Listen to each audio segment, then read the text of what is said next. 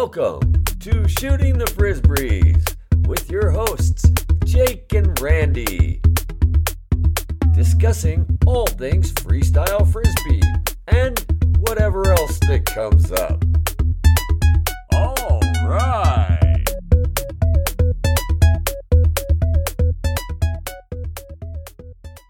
Welcome to Shooting the Frisbees with Jake and Randy. Hey, Randy, how's it going?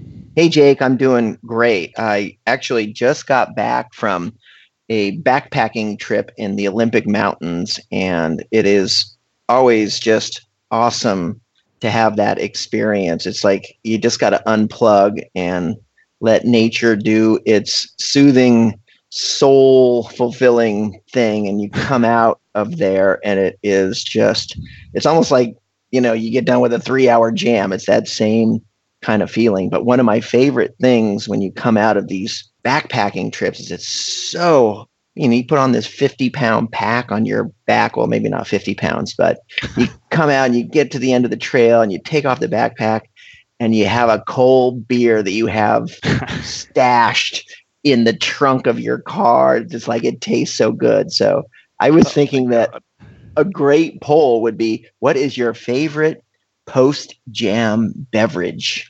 Yeah, I totally agree. There's something about that moment when you've just expended so much energy that you're just exhausted, and then you take that sip of whatever it happens to be. It's like one of the most satisfying moments in life. So, yeah. What is your post-jam beverage? Is it also a cold beer, same as on your hike? Well, I would actually have to say water. There's nothing like cold water when you're just ready to just re-quenchify. I'm not even sure if that's a word. Re-quenchify. That's a good word. I like that word. Yeah, but yeah, water's my go-to post-jam beverage. Yeah. How about you? Yeah, I'm going to go with the pickle juice. We talked about this last time, but yeah. And I love pickle juice, but I can only drink it in small sips because it's really strong, unless I've got that salt deficiency, and then I can just pound it. That is still so weird to me, Jake. I'm a weird guy. That's why you like having me around. Hey, birds of a feather, no doubt about it. Well, we got a pretty cool episode today. It is a couple of folks that I think you're going to let us know more about. I'm very excited about our interview for today. We have a couple of women. So we've been talking to a lot of great men from freestyle Frisbee past, but today we're talking to one of the best freestyle Frisbee women's team of all time. They both were playing in the early 80s, and they're from Colorado. They kind of came up during the era of the Coloradicals, but they just have such power and grace combined together. They really turn heads. So they're one of my favorite teams to watch on video. And so I want to welcome in Carolyn Hubbard and Stacey McCarthy. Thank you, guys. We're excited to be here. Thank you. That's quite an honor. And this is Stacey's voice, just so everyone knows. Thank you. And this is Yabi. So why don't we just jump in and ask you guys, how did you get started in Frisbee in the first place? How did it all start? Carolyn, I'll let you start since you were kind of a mentor to me. Okay. Well, I started my Frisbee journey in 1979. I was a freshman at CSU, Fort Collins, and my roommate said, "Hey, there's this Frisbee tournament happening." We lived in the towers as a freshman in one of the towers, and below us was the recreation area and this field. And we went out there, and the first thing I saw was Doug and Bill freestyling, and they did their signature co-op, and I was like, what the heck? And from that moment on, we joined the Frisbee Club. At that time, it was the Grateful Disc Frisbee Club, and joined and met some incredible people. And following that next year, we just played nonstop. I started playing Ultimate originally and learned how to throw and catch, but Ultimate was brutal. And but I really wanted, and I was inspired by freestyle, and I just started learning how to delay the disc and playing and throwing and catching. And then the next thing I know, I started to compete in tournaments and meet other people. And I think in, 1980, I went to Santa Cruz. I went to the U.S. Open. I didn't compete in 80 then. I was just doing kind of local tournaments. Met like, Rose and Maggie and a few other people, and just kind of went from there and was just obsessed. Like every day, just couldn't wait to play. I played with Erica Compton in 81 and Maggie in 82 at Santa Cruz, and got a taste of the stage and the atmosphere, and the freestyle was just happening then. There was so much going on. People were switching to Sky Stylers, that kind of thing. The Coloradicals were, of course, was a big influence and mentorship. And then Stacy, I think you came along like 81. You started playing Barely. and traveling.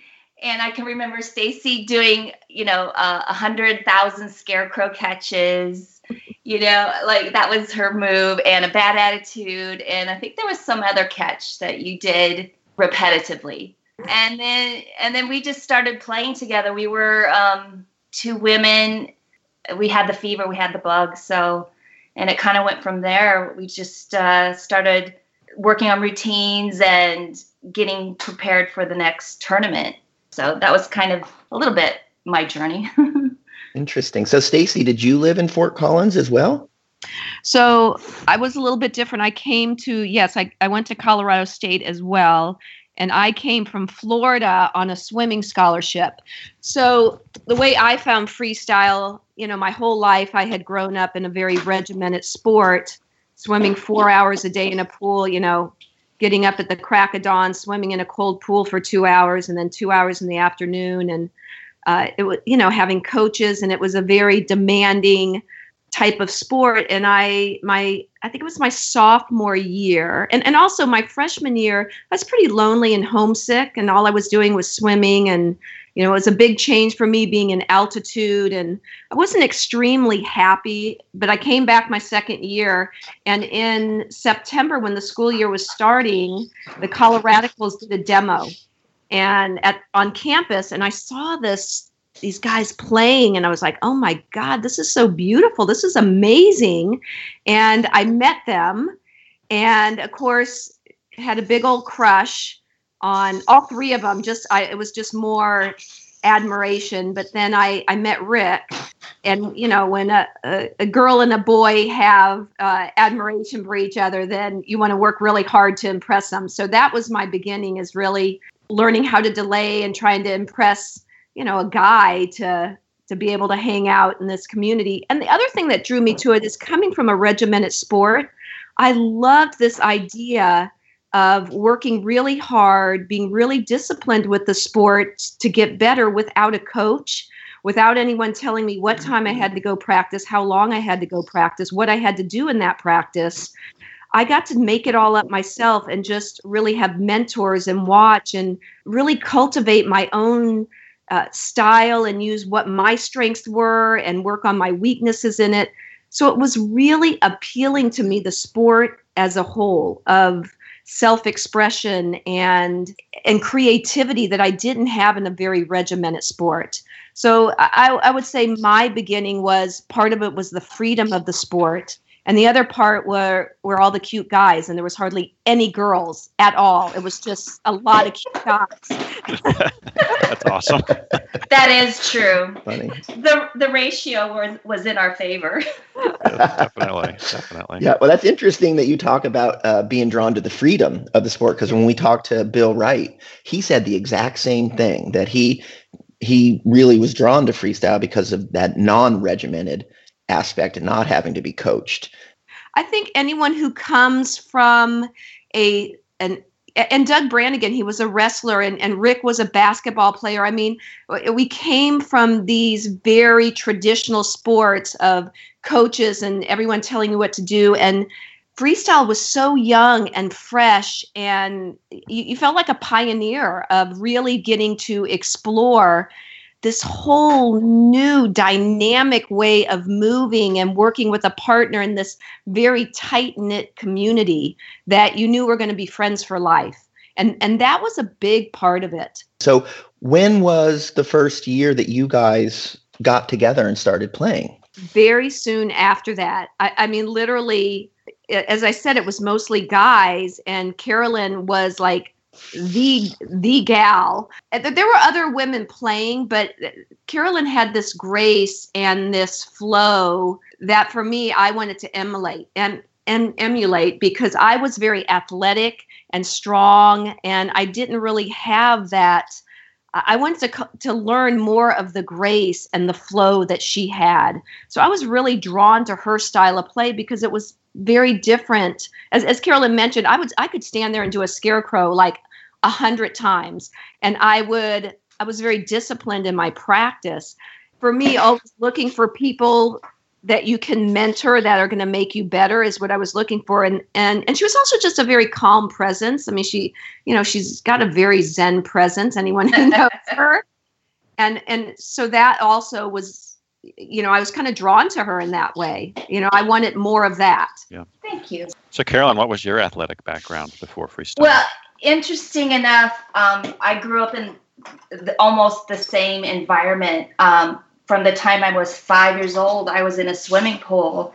My dad was a swim coach. My mom taught toddlers how to swim. So we were 6 days out of the week in the pool, sometimes twice a day practicing. Summers we swam outdoors in Colorado, 6 a.m. swim practice outdoors was not fun. But I had that same background of discipline, swimming every day, working out, traveling, and, your swim team was your family for many years. So by the time I got to, and I should backtrack too, when you're at a swim meet all day, the kids would wait for their event, and I would see girls tumbling, like running, round off back handspring, doing all this gymnastics, and that I wanted to do that also, and I would beg my parents for gymnastics lessons and dance lessons, and they would appease me, but they made it clear that really wasn't my thing, or they were interested. They wanted me to keep swimming, which I did, and I loved it. It's I think swimming, that kind of sport, sets you up for life. It helps you in many ways through your life. So having that swimming discipline and then the dance background, the gymnastics background, just all came together later when I discovered freestyle, because there's that aspect of creativity, but yet you have to be really willing to stick with freestyle because this incredible learning curve is really difficult. And I think having that background helped me. I saw something in freestyle that just triggered this passion, and all that other work behind me in my childhood helped me just pursue that. And so it was interesting when Stacy and I connected. We both have this background of swimming. That was unique. That was a unique thing. And we're at this age of this new sport and being on campus, and the Radicals were just these superstars, and traveling with them and meeting all these other superstars, it just fed into itself and it became our life. And like Stacy said, you knew that this was a pioneering thing, and it was special, and just just lucky in a way. And it changed my life for sure.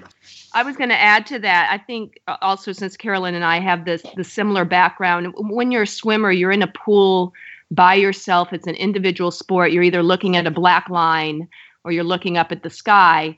Freestyle Frisbee was all about partnerships and working together, and this creative model that you had together. And it was so different for women back then. I mean, I was a Title IX baby. And if you don't know what Title IX is, Title IX was the passing of women's sports getting equal opportunity. So I was on that edge of the first women to get a full ride athletic scholarship.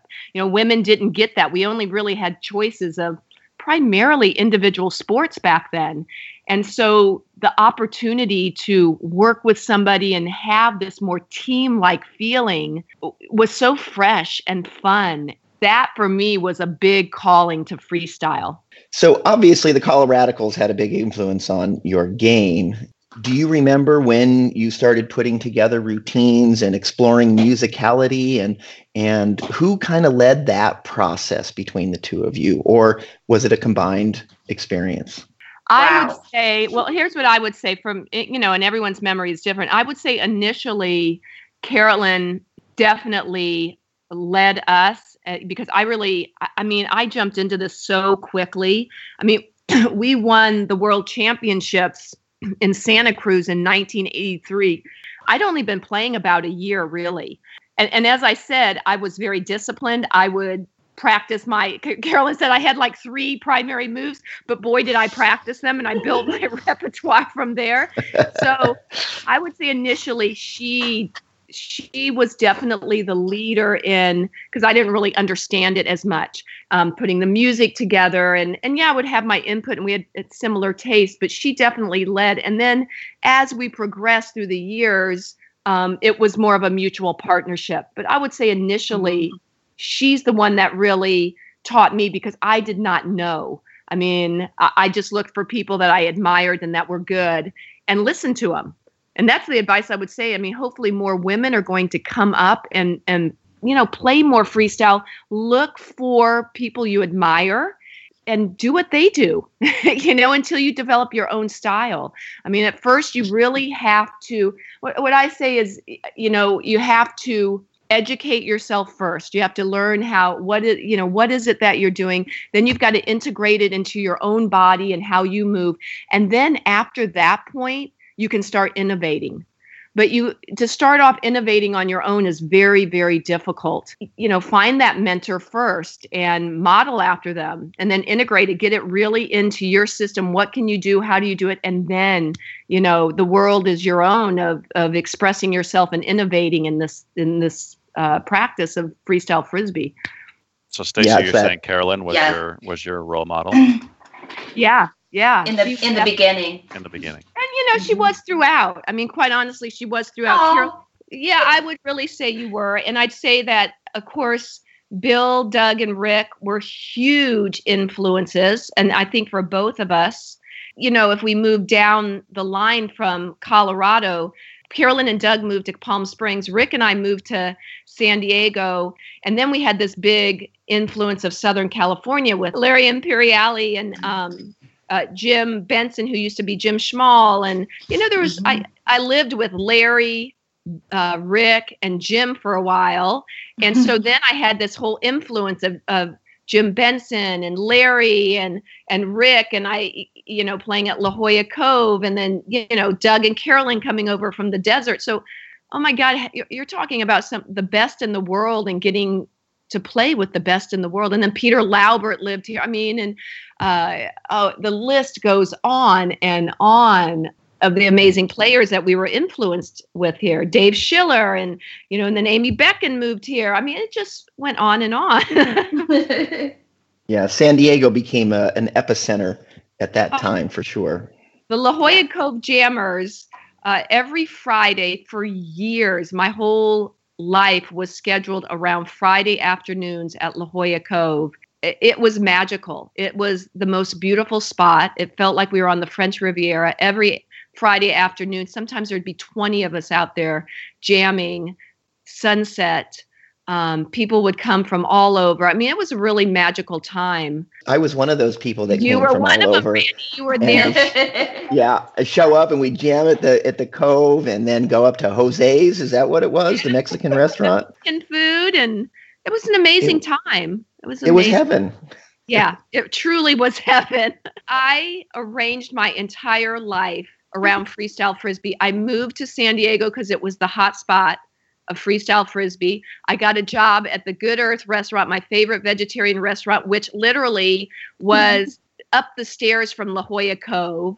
I arranged my schedule so I was off at 3:00 to make sure I was down at the Cove by 3 to jam the rest of the evening.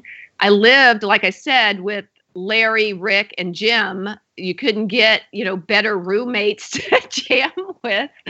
I mean, it was really such a special time. And then, fast forwarding, and I'm kind of jumping around. We, here in San Diego, there was so many opportunities to jam. I mean, we worked at SeaWorld. Rick and I had a gig at SeaWorld for a long time called City Streets, where we were in this show with the top BMX bikers, the top freestyle skateboarders, with aerial artists, with music, singing and dancing. And we did this show, getting paid to do these shows 3 times a day, and it was so fun to be able to make a living at this sport when you're in your early 20s of doing what you love. I mean, it was a magical time. I'm going to steer you guys back to the earlier days. So as the team you're coming together, you're now obviously partners. How did choreography start coming to you guys as a team? Well, I would say, first of all,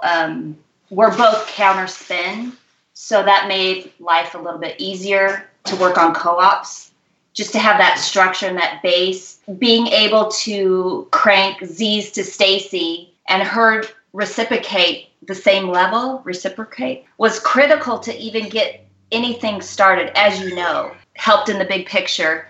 I would say for me, in the, with the outside influences, I always started with the music, whatever caught my attention or I felt magical, it was like, okay, we're going to use this music and go from there. And then we would just it was pretty organic. The way we would put things together, we would, break it apart, do this co-op and see if we can build and merge the second co-op, whatever it was. We always wanted to have a big power beginning. So we would improvise and do cartwheels. Cartwheels was our always go-to.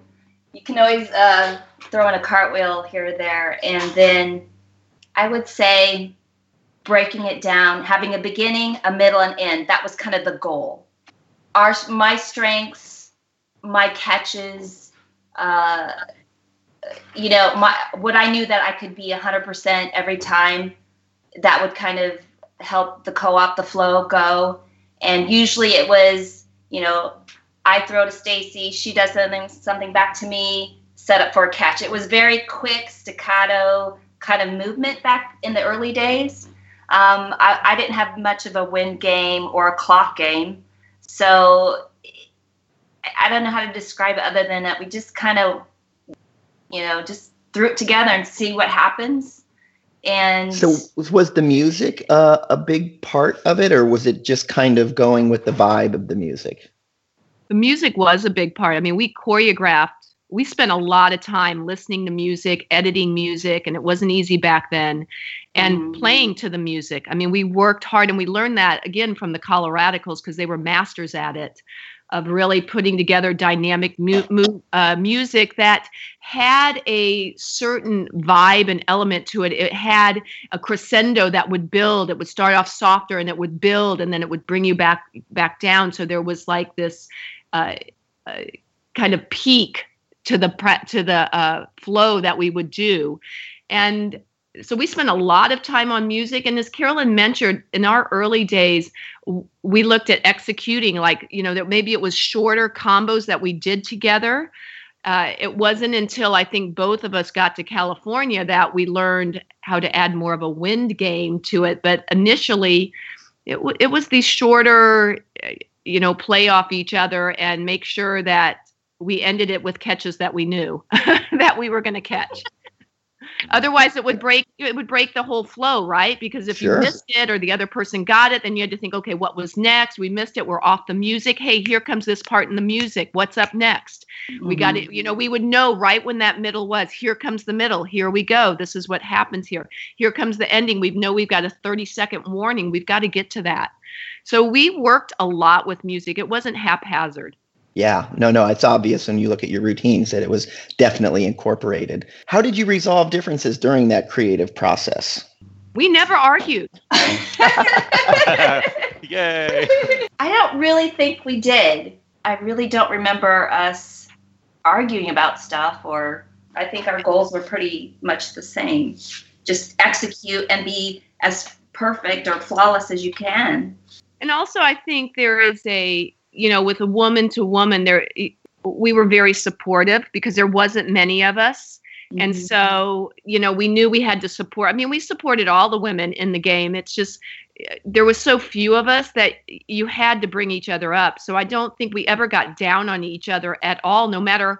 I mean, I had, especially in the early days, I would throw away so many throws. Carolyn would never get mad. I mean, some horrific throws that I would give her never would get mad at all. And so I modeled that. It's like, okay, you don't get mad, you don't get angry at it. Whereas I think sometimes with guys, maybe they do get a little more upset. And even with mixed pairs, I mean, Rick and I certainly would get angry at each other. And that was different for sure. Yeah, mixed is a little different for sure. Yeah. So what would you say the percentage of your routine was choreographed versus spontaneous? Oh gosh, I'd say 90%. Wow, okay. We would have a plan, and of course things would go awry sometimes. Wild catch or throw, or the wind would take the disc. But I like to have a plan. Whatever I'm creating, I want to know exactly what's going to happen next. Especially with music, it's so important because you do practice for those key moments in music, or catching right at the end of the song perfectly. I would say a high percentage. Yeah, I'd agree with that. I mean, we went in with a plan. I mean, when you're outside, you're dealing with nature, so you already have enough factors that can take you in a different direction. So if you have a clear plan, at least you know where you're going and you know where you can get back to. If you leave it haphazard, I think in freestyle, you have too many other components, the wind, the ground, there's so many things that can happen that it can look really messy without having some sort of plan of what you're going to do. I've always found it very interesting that some people like a plan and some people don't like a plan. Some people like to just kind of have it be loosey-goosey and they feel comfortable there, and others really just like to know exactly where things are going, and that's where they find their comfort zone. So I'm curious, Jake, where's your comfort zone? Yeah, it's a good question. I think I'm sure I prefer to have a plan. I'm more of a 100% choreography from beginning to end type of guy. And even though I really like jamming spontaneously, the reason I like having a plan in competition is I find that when I compete spontaneously, I end up doing a lot of repetitive moves, and I don't always get in those specific, really hard, I got to show this off moves. So when I've got a plan, I know that I get to everything. Yeah, I think I might have to concur. There's the jamming spontaneous thing that you just can't replicate that is a joy. But when you're competing, having a plan really allows you to show the depth and breadth of your game instead of just sort of getting caught in doing the same few moves over and over, which can definitely happen if you're in spontaneous mode and competing.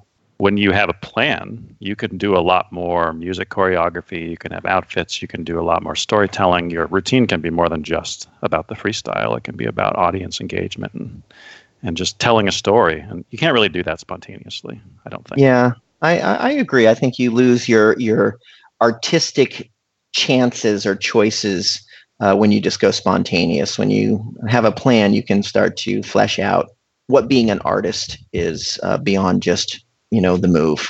Yeah, totally.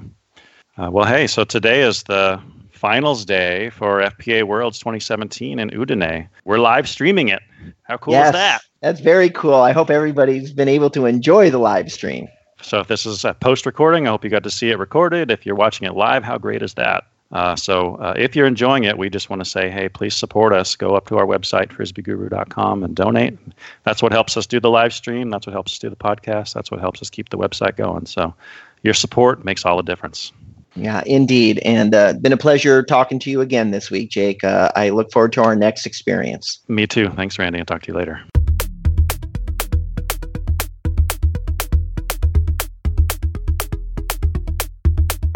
Thanks for listening to Shooting the Frisbees with Jake and Randy. To contact us or for more info, check us out at frisbeeguru.com.